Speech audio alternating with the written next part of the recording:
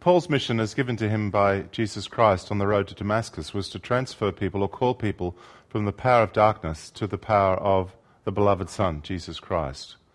And that transfer has been won for us on the cross through the death of Christ, through the blood that's been shed for us. But we need to make it effectual by expressing faith, but also part of that transfer is renouncing the old ways, of breaking with the old covenants that we had submitted ourselves to. And what I'd like to do is speak in this session about the nature of that process of rejecting the old covenant, the old contract that we've lived under.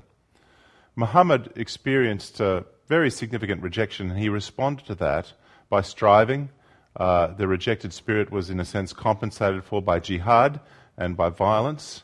Jesus was rejected, but he responded to that by embracing rejection, by going to the cross, and saw the vindication, really, that was brought in his resurrection. And Jesus is the key. His cross and his resurrection are the key to finding release from the two covenants of Muhammad. Those two covenants, the Shahada and the Dhimma Pact for Muslims and non-Muslims who are submitted to Islam in one of those two ways, a significant spiritual power. There's a significant spiritual power behind those covenants. They represent a substantive legal spiritual claim over Muslims and over those that have lived under Islam. And I want to speak now about some of the steps, the ground rules that are needed to observe and address in finding out how to be free from those covenants. I'm going to speak about footholds and the necessity of dealing with them in finding freedom. I'm going to speak about the role that generational ties play and why they're important in dealing with the Dhimma and also with the Shahada, and how to break them. I'll be speaking about blood pacts or blood oaths that are made with a curse of death attached to them, and also the keys to exercising authority in the name of Jesus to have done with and do away with the covenants of the past that would bind us. Firstly, when we're claiming spiritual freedom in Jesus Christ, it's very sensible and necessary to identify and deal with all the doorways or all the footholds that might exist in our life. Remember that Jesus said that Satan had no foothold on him because he was without sin. And Paul says, don't let the sun go down on your anger. Don't give the devil a foothold in your life. Those footholds are things that you've committed to or done, or perhaps that your ancestors have committed to or done, which give Satan legal rights that he claims against you. Satan is by nature a legalist and will claim whatever grounds he can. What is needed is a truth encounter whereby the lies and deception that empower these ties are confessed and renounced, and the old ways are broken, and the power of the cross can be applied to destroy the old covenants with death. When we appeal to Christ as our Saviour, we receive God's forgiveness, and we're buried with Christ and identified with Him. We are set aside as people that Satan has no more lawful charge against and over whom he has no hold. But sometimes it's very helpful for us to make that quite explicit and to deal with the specific areas of bondage. We found in caring for people, for example, that have come out of witchcraft or Satanism or other occult practices, that it's extremely helpful for them to specifically renounce the commitments they've made. Have they been involved in a ritual? Then it's useful to specifically renounce that and to stand aside from that and to break its power. This is really something that we face in counselling people who are struggling with repentance and the need to change their life. For example, if someone's got a habit of persistent lying and they know it's not right, and they'd like to be free of it, firstly they need to recognise that it's not right. They need to let the truth apply, that it's wrong in God's sight. They need to confess that, and then they need to repent of the lying and be assured of forgiveness in Christ Jesus. And if someone was helping them to be free of those lies, they would lead them through a process like that, confessing the truth, repenting and turning away from that old way. And when the person does that, then you can pray that the power of lying will be broken in their life. If they don't repent or they don't acknowledge they've committed a sin, it's very difficult or unlikely that you're going to shift them from that sin if they don't think that it's wrong, and maybe they might be rather attached to lying and find it quite helpful. So you need to acknowledge the truth, that it's not right, and confess that it's not right, and then set it aside and renounce it as well. A bid for freedom requires the full will, the wholehearted will and participation of the person involved. Now, a foothold can be a lie in someone's mind and heart, such as I'm useless or I'm no good, or I'll always be doomed to repeat this sin. A foothold can also be a wound in the soul when someone's been hurt badly, rape or an attack or some sort of denigration that they've experienced. The wound can be like a place in the flesh where a hook is held, a spiritual point of weakness. If someone's been plagued by fears which have happened because of a traumatic event such as an assault, then you might need to pray for healing of that memory of the experience of the assault before they can be set free from the fear, before in fact they can renounce the fear and find the trust in God that they need. So you can lead a person through forgiving the person that had traumatized them, and then you can deal with the fear more seriously. Someone once compared setting people free spiritually to clearing the rats out of a building. You have to get rid of the food that the rats are eating on, and when you do, they're much more likely to go. And setting people free from oppression means acknowledging the truth and working out those points of bondage. And I'm totally convinced that for Muslims and non-Muslims who've lived under Islam, the Shahada covenant and the covenant of the Dhimma are two very profound and significant points of bondage that spiritually bind people and control them and influence them, and they need to be specifically and clearly rejected. Let me give you an example of applying this principle of dealing with the point of vulnerability in order to find freedom, the place, the foothold. I was teaching once on Dhimma and Dhimmitude in South Africa, and I was approached by a South African woman who had a traumatic experience involving people from a Muslim background about 10 years earlier. At the request of the local seminary and with the encouragement of her pastor, the family offered hospitality to two men. These were Muslim men from the Middle East, or at least they claimed to be former Muslims, and it began a very difficult time for the family. The guests turned out to be very aggressive, and although they claimed to be Christians, they didn't act like Christians. They mocked her and her family continually. They would push her physically against the walls in her own home and called her a pig. They cursed her and even spat on her as they walked past. She even found small pieces of paper lodged in different places all around her home, and she found out that there were curses written on them in Arabic. The family asked for help for the pastor, but no one would believe them or accept the story that she was telling. She was told that she should be accepting of them and love them because she was a Christian. In the end, the family could only get rid of these unwelcome guests by renting an alternative accommodation for them at great cost. And she wrote, "At that time we were financially, spiritually, emotionally and physically drained and rock bottom. I did not believe in myself anymore. I felt I was good for nothing because they had treated me like dirt." And as I said, the pastor and others had not helped them either in getting free from this. After hearing this presentation on Dhimmitude and the need to be free from abuse, she spoke to me and we confronted the fears and the self-doubt. She faced up to them and she spoke about what had happened, and we prayed together for healing of the traumatic experiences, that the Lord Jesus would heal those wounds, or the words that had been spoken against her. We stood against and broke the power of those words, those curses in the house and the bullying she'd experienced and the intimidation. And as we did that, as we addressed the wounds in her soul, she was wonderfully healed. And she said to me later, I praise God for this heavenly appointment. She felt relieved and worthy to serve the Lord as a woman again. She was healed in her heart. Praise the Lord. She later wrote to me this: "We still serve the Lord. We love him more than ever before. We learned so much of the Muslim culture and beliefs, and we became stronger through all of this, and we can say that we love the Muslims with the love of the Lord, and we'll never stop showing them this love through our lives and how much Jesus loves each one of them." So she was healed of the fear and the sense of hopelessness and uselessness that she had by addressing the point of the wound, the abuse that she's experienced, and asked the Lord Jesus to heal that. So that's an example how you sometimes need to take the hook out before you can set the person free from the ties that are connected to that hook. In the end, there's only one pathway to freedom, and that's the cross of Christ and the love of Christ shown to us through the cross.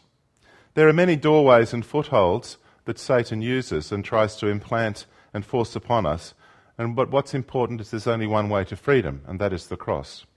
And as I've said, the Dhimma and the Shahada are two particular strongholds that Satan has established against people. I'd like to speak about the very important issue of intergenerational ties. These are bonds that apply to us down the generations. This is quite important when you're dealing with the Shahada or the Dhimma, because both of these covenants are intergenerational covenants.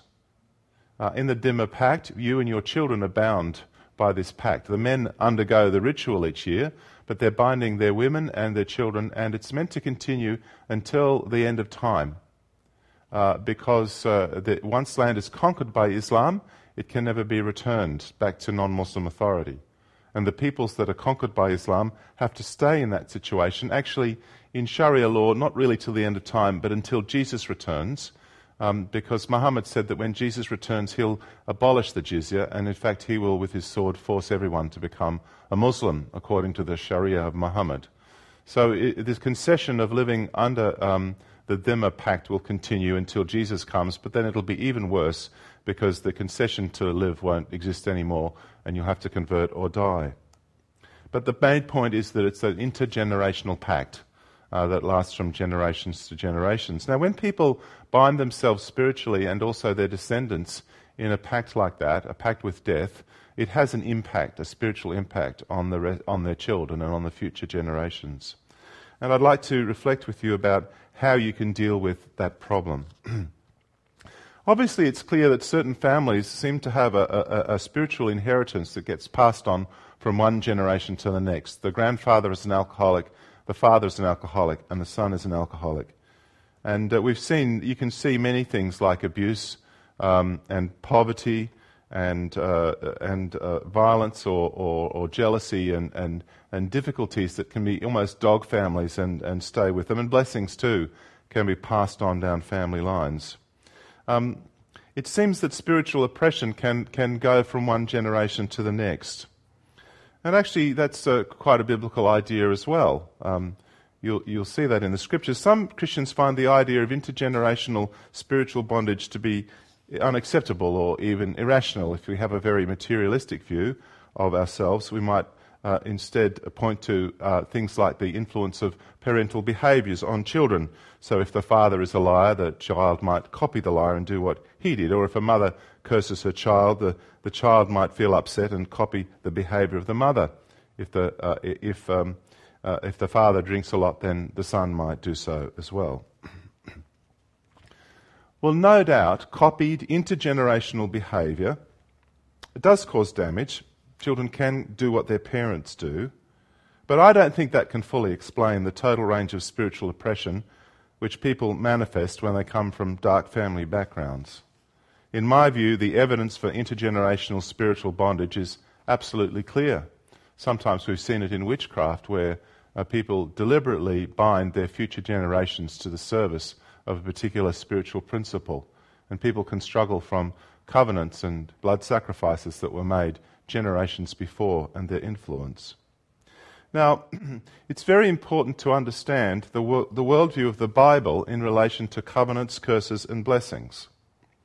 The Torah describes how God covenanted with the nation of Israel, dealing with them as an intergenerational community and binding them into a system of blessings and curses which applied from generation to generation. The blessings to the 1,000th generation and the curses to the 4th or the 3rd generation, according to Exodus 20 verse 5 and Exodus 34 verse 7. And furthermore, in order for the succeeding generations to be free of the effects of the sins of the ancestors, it says in Leviticus 26:40, they need to confess their sins and the sins of their fathers.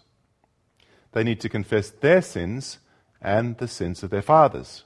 That's what we see Daniel doing when he's praying. He asks for forgiveness for the sins of his forebears.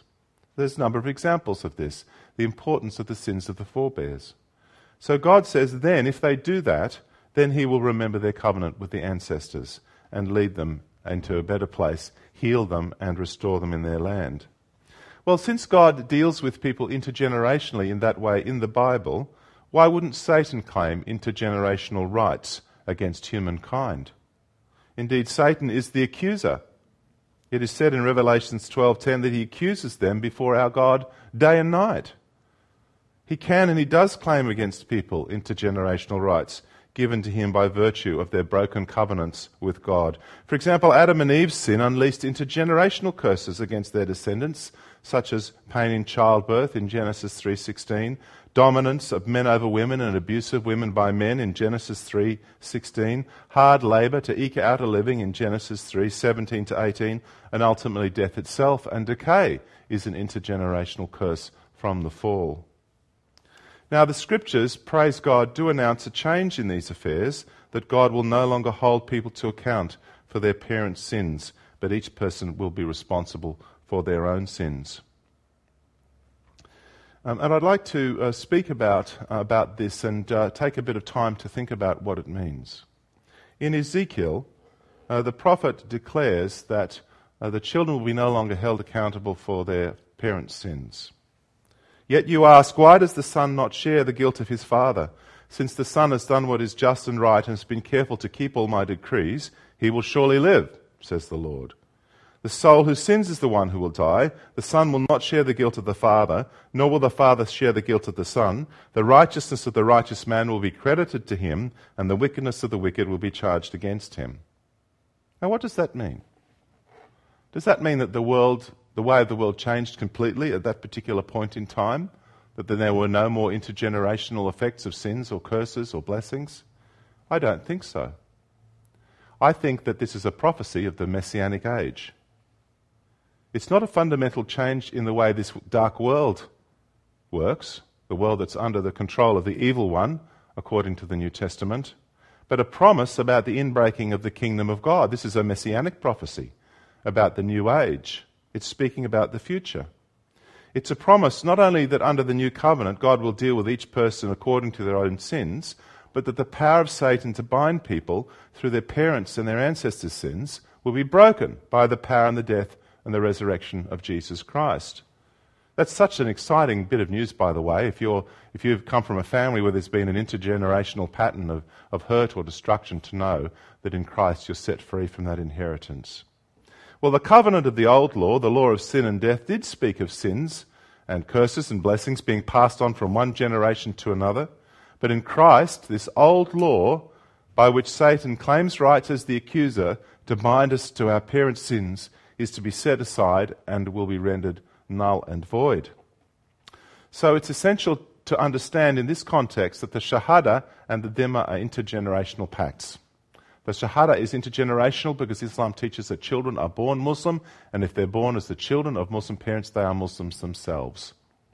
It's intergenerational in the case of the Dhimma because this is declared to apply right up until Jesus returns to force everyone to become a follower of the Sharia of Muhammad.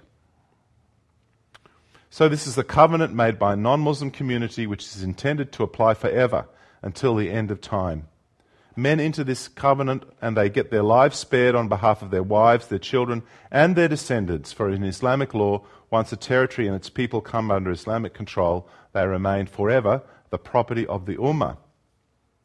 So what this means in practice is that people whose ancestors were subjected to the Dhimma Pact can suffer under the spiritual bondage of their forebears, as it were, to the third and the fourth generation. Actually, the claim is made against them really forever. And this accounts in part, I believe, for the fear and the psychological servitude to Islam which can be observed in this what I've called the dhimmi syndrome, even 1 or 2 generations removed from life under an actual dhimma. Even though the dhimma has been relaxed in those nations, the spiritual inheritance still stays the same. And in a sense, every Christian whose ancestors have lived under Islam is a pact breaker if they claim their freedom. I've had some very interesting experiences in praying with people from dhimmi backgrounds. One woman I prayed with suffered from fear in various areas of her life. Her ancestors had lived as dhimmis in Damascus in Syria. And 150 years earlier, there was a famous genocide of the Christians in Damascus, which was a response to the Turks relaxing the laws of the Dhimma Pact. And when we stepped through prayers together, renouncing the Dhimma Pact, the power of fear was broken in her, and she found significant relief from fear in her daily life. That's 150 years after that traumatic event, and more than 100 years after her ancestors were actually living under the Dhimma Pact. I met a man from an Armenian background. He had ancestors who'd escaped the genocide in Armenia by changing their names to Greek names and pretending to be Greeks. They escaped through Smyrna to Egypt and ended up in New Zealand. The problem was this man suffered from fears on a daily basis. He couldn't leave home without experiencing great trauma and anxiety about whether he'd locked all the doors and windows. He was terrified his possessions would be stolen. However, when he renounced the intergenerational fear and the jizya payments and the Dhimma Pact and the fear associated with the trauma of the past genocides of his people, and we prayed together for release, he experienced significant healing and freedom. It was a very beautiful thing. I believe that this is a key to effective evangelism by Christians who come from non-Muslim backgrounds living under Islamic rule. A group of Arab-speaking Christians used the prayers that we're going to go over in the next sessions, and they used these as part of their preparations for an outreach to Muslims who were visiting a European country as tourists. So you had a team of Christians, and they were being prepared for evangelism. As part of that evangelism, they went through some of this teaching and renounced the Dhimma Pact explicitly as a group together. Although this evangelistic team were in fact in a free country and many of them were living outside the Middle East, yet as they met together they confessed that they felt fearful about sharing their faith. It's a common experience of people from a Dhimmi background. As they talked, their hearts were open to the need to be healed from this fear. It was identified that the fear came from a covenant with death that their ancestors had made, the Dhimma Pact. And one leader said, "The fear lives inside you because of the covenant made on your behalf." After discussing the explanations of the Dhimma Pact and its meaning, the team prayed prayers of freedom together and deliverance, renounced the Dhimma Pact, and on the last day of the program, they had an evaluation. This is what the report was of that training and that breaking of the bond of the Dhimma for the evangelistic team. The leader said, "The results were amazing. Without any exception, all those who attended expressed powerfully that this was an essential ministry training topic and a cause for deep blessings and true freedom. Especially that everyone had the opportunity to renounce the Dhimma covenant and declare their covenant with Jesus through his blood. Praise God, there is freedom from this pact in the blood of Jesus through prayer." So it is necessary to renounce the covenants of the ancestors as well as the covenants that we have made ourselves with fear. One of the things that troubles me when leaders, such as President Bush, declare things over their nations like Islam is a religion of peace or we owe a debt to Islam, is that in a sense they establish in the spiritual realm a covenant on behalf of their nation. They make a spiritual claim over their own nation. They enter into a covenant of submission. And I believe that the work remains then for future leaders to renounce that submission and to claim freedom in Christ, and that a nation can come under a bondage of spiritual oppression because of those sorts of statements. That's why it's very important to be careful how we use our lips and the things that we say, that we be sure that we only speak the truth.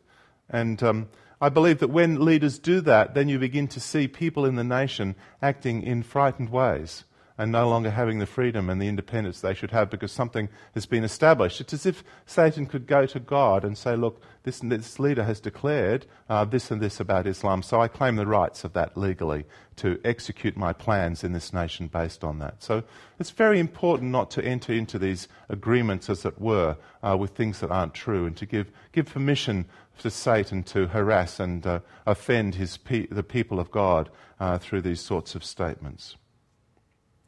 I have been so excited to see the freedom that's come into so many people's lives through this ministry of truly renouncing Satan and all his works, and particularly his work of binding people into the fear of death through the Shahada and the penalty that it includes for apostates and those that leave Islam, that is the penalty of death, and also the covenant of the Dhimma and the penalty of death that's attached with that for anyone who stands against the principles of Islam and claims their own freedom. So they are generational ties, and I just want to emphasize that it is in the kingdom of Christ that the promise of Ezekiel is fulfilled, that we can break with the ancestral ties and declare our freedom.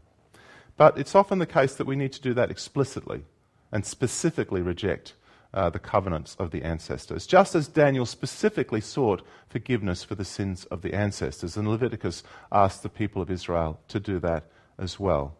It can be very powerful, in fact, when your forebears have done terrible things, if you together collectively repent, turn away from that, and ask for the Lord to heal you and heal your land.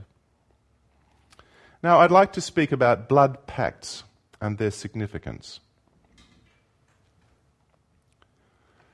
The Dhimma oath is a blood pact. In the Hebrew Scriptures, a standard way of binding yourself in a covenant was by blood sacrifice.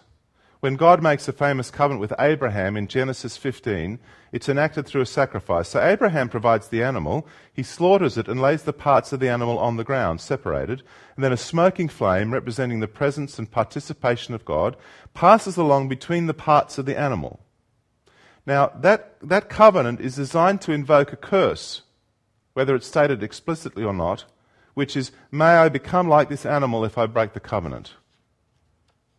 That is, may I be killed and cut in pieces. This shows up in a comment of the prophet Jeremiah, a warning against those who violate the covenant that was sealed with a sacrifice. In Jeremiah 34, verses 18 to 20, the men who have violated my covenant and have not fulfilled the terms of the covenant they made before me, I will treat like the calf they cut in two and then walked between its pieces. The leaders of Judah and Jerusalem, the court officials, the priests, and all the people of the land who walked between the pieces of the calf, I will hand over to their enemies who seek their lives. So that promise, may I become like those animals, is fulfilled in the curse when they don't keep the covenant. So that's what a blood oath is. It's the cross my heart and hope to die moment, where you bind yourself to a particular outcome through that oath. Occult initiation rituals that are practiced in witchcraft can involve binding a person through the use of blood, symbolically signifying death, or sometimes death is symbolically invoked by curses of self-destruction, wearing a symbol of death, such as a noose around the neck, or a ritualized expression of death. Sometimes people are placed in a coffin, or this is symbolic stabbing in the heart. Secret societies often have death rituals, what are called blood oath rituals, as part of their initiation procedures. This is the case with the Chinese Tong groups, for example, the secret societies there. And also in Freemasonry, a number of the rituals in Freemasonry involve blood oaths. For example, the entered apprentice rite involves hanging a noose around the candidate's neck, pricking his breast with a compass or a sharp dagger, and he recites curses as part of the ritual on his life and body. For example, all this I most solemnly and sincerely promise and swear, binding myself under no less penalty than that of having my throat cut across, my tongue torn out by its roots, and my body buried in the rough sands of the seas, at low water mark where the tide ebbs and flows twice in 24 hours, should I ever knowingly violate this my entered apprentice obligation, the obligation being to keep the oaths of the secret society secret. So help me God. We've ministered to a number of people who've been affected through Freemasonry over the years. I remember well the case of one woman, very capable woman, highly educated with a PhD, and she gave birth to a baby, and after the birth her pelvis was split, it was unable to heal. She had a disabled sticker on her car. She couldn't lift her child. Was in severe pain 24 hours a day. Through a ministry of renunciation and setting her free, she renounced her ancestors' commitment to Freemasonry and broke with it. And as she did, she was dramatically healed. Dramatically healed. Something that was oppressing her from Freemasonry left her, and her pelvis was knitted at that moment, and she danced down the aisle the very next day in church. And she went home and lifted up her daughter, and her daughter was amazed, because she'd never been carried before by her mother. And that was a case of an intergenerational effect of a curse, of a commitment made by a male ancestor. And the key to her freedom was recognizing that commitment, declaring the truth, renouncing it, and breaking its power. We've seen many examples of people being transformed by understanding this. Now, blood oaths are particularly powerful because they invoke the ultimate penalty that Satan wants to incur against people, which is death. The jizya oath is such an oath. Basically, when the dhimmi is forced to go through with it, what they are saying is, you can take my head if I break any of these rules, or if I don't keep my covenant or don't pay my tax. It's a ritual submission and giving away of their life. And that's why the Muslims, in a lot of the accounts of the commentators, make very clear to the dhimmis that they have to understand that they're buying their life. As Margili said in that passage I read out before, so that he will know that he is escaping with his head, as it were, with his life, because of the payment of the ritual, to understand it. So the ritual invokes a death curse which the dhimmi brings upon himself and his community. Actually, on the women there's a curse of rape, and the possessions the curse of looting and dispossession. In a sense, they're saying, may I be decapitated if I break any of these conditions. Now, blood pacts or blood oaths, whether there's actual blood spilt or a ritualized form of death, are spiritually powerful because they set up footholds and doorways to spiritual oppression. They bind the person to the conditions of the pact, and they establish psycho-spiritual permissions for the person to be oppressed in accordance with the curses invoked by the pact. I remember hearing the testimony of some Christians in Sydney years ago who were planning an evangelistic outreach, and they went to the public park where they were planning to hold this event, and they were praying for God's will and God's kingdom in relation to their work. But as they were praying, some Muslims came to do their ritual daily prayers in the park, and as those prayers began, one of the Christians said, I can't continue, I feel so frightened. I don't have courage to continue. The key to understanding the fear that he was under was the generational bondage to fear that his ancestral line had been tied to. And we need to understand this has gone on for 1,000 years in the case of some communities. And it has many profound effects on their psychology and their spiritual freedom. Sometimes quite surprising effects. One woman from a dhimmi background had been suffering from nightmares in which deceased relatives would appear in her nightmares and beckon her to come to the land of the dead. She'd been plagued with also illogical suicidal thoughts for which there was no apparent explanation. As we talked and prayed, it emerged that other members of her family in previous generations had also had inexplicable nightmares about death which troubled them greatly. I discerned as we talked that her ancestors had lived under the curse of death from the Dhimma Pact for generations, and that the fear of death was oppressing her because of that. We prayed against this, rebuking the power of death and cancelling the specific curse of death associated with the ancestors' participation in the jizya payment ritual. We also broke the power of the blow on the neck and the symbolism of being strangled. After these prayers, the woman experienced great relief from the nightmares and the thoughts of death and was set free.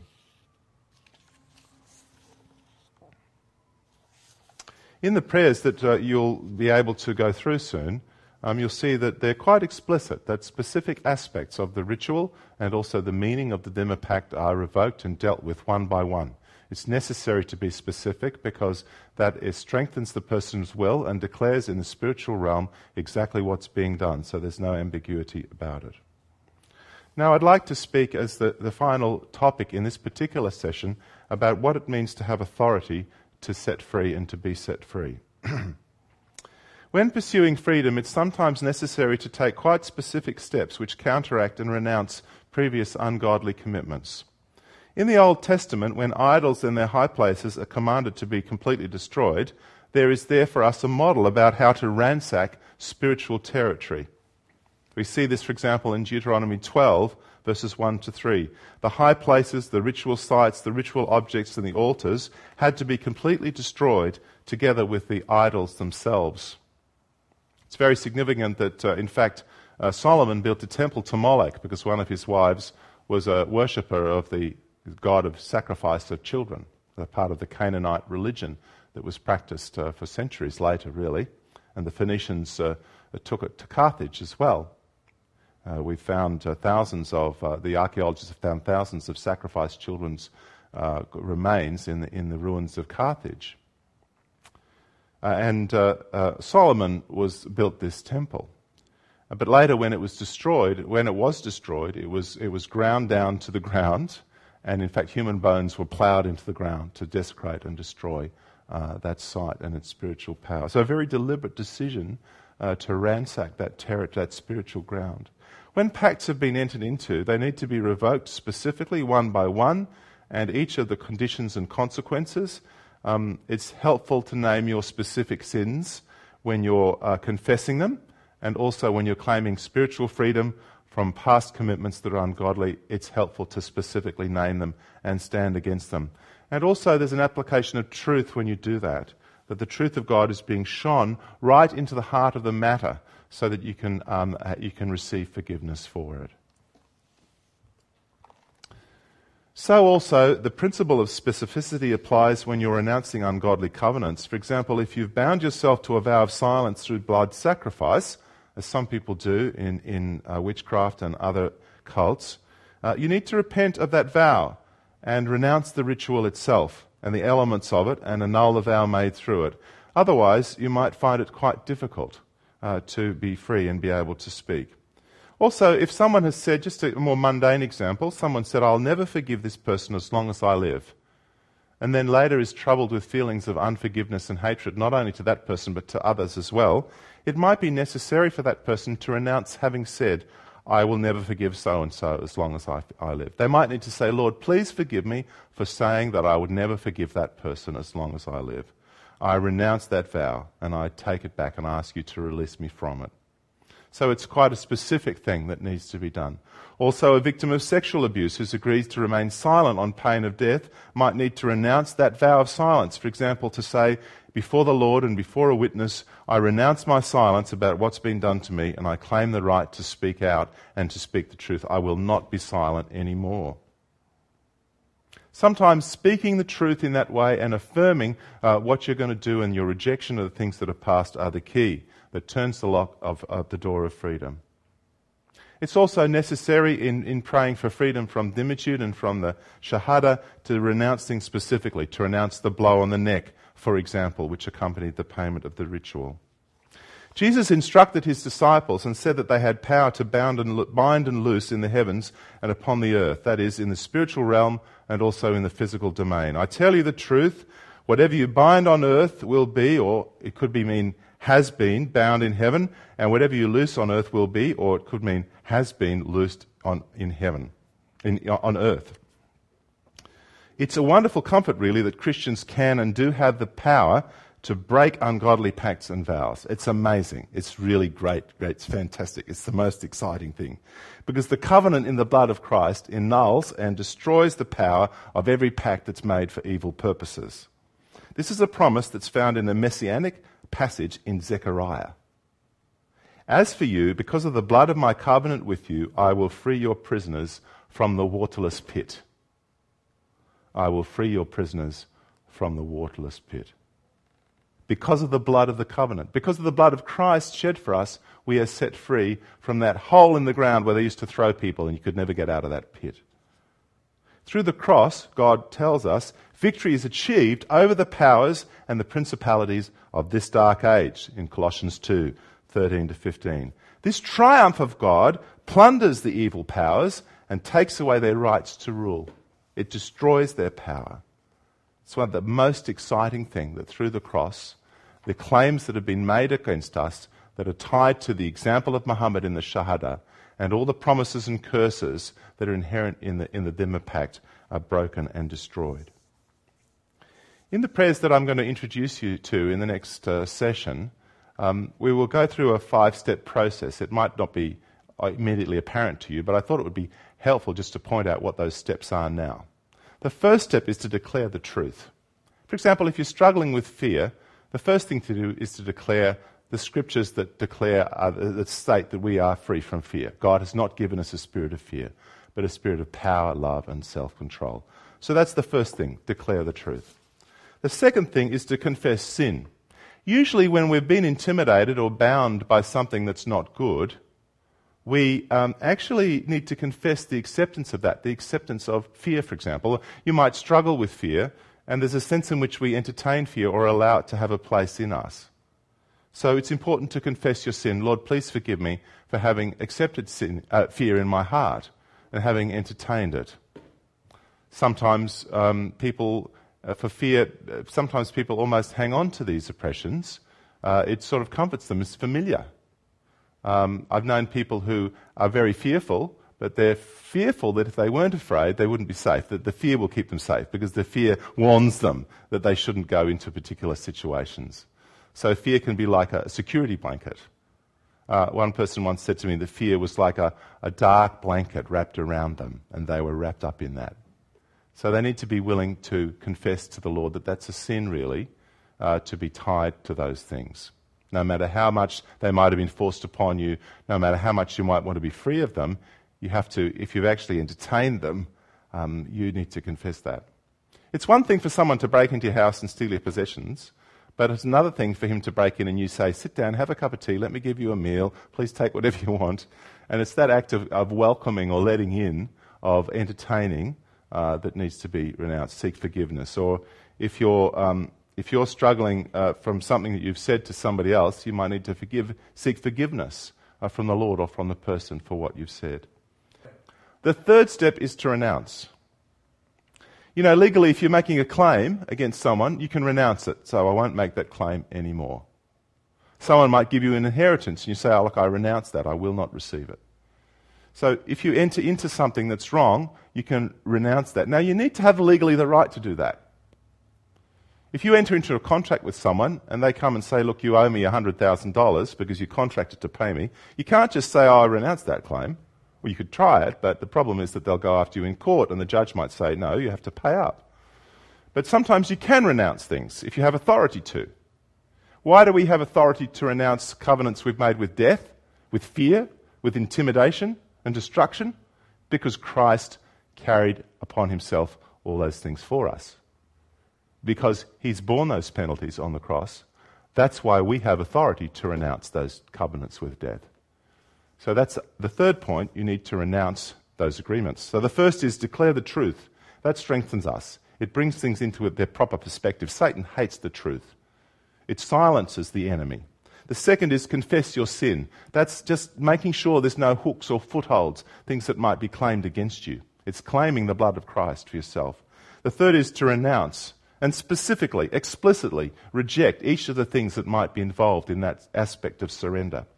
The fourth thing is a declaration of breaking. You can do this for yourself, but often it's good for someone else to do this with you. In the name of Jesus, I break the power of unforgiveness or the power of fear that's been affecting you. That's like the word that Jesus spoke sometimes to demons. Come out of him in the name of Jesus. It's a declaration that it's done. It's finished. It's like you can go to the court and say, I've renounced this claim, but when the judge says, I release you from it, it's an act of breaking. And it's good to pray with someone who will do that on your behalf. And the last step is to bless.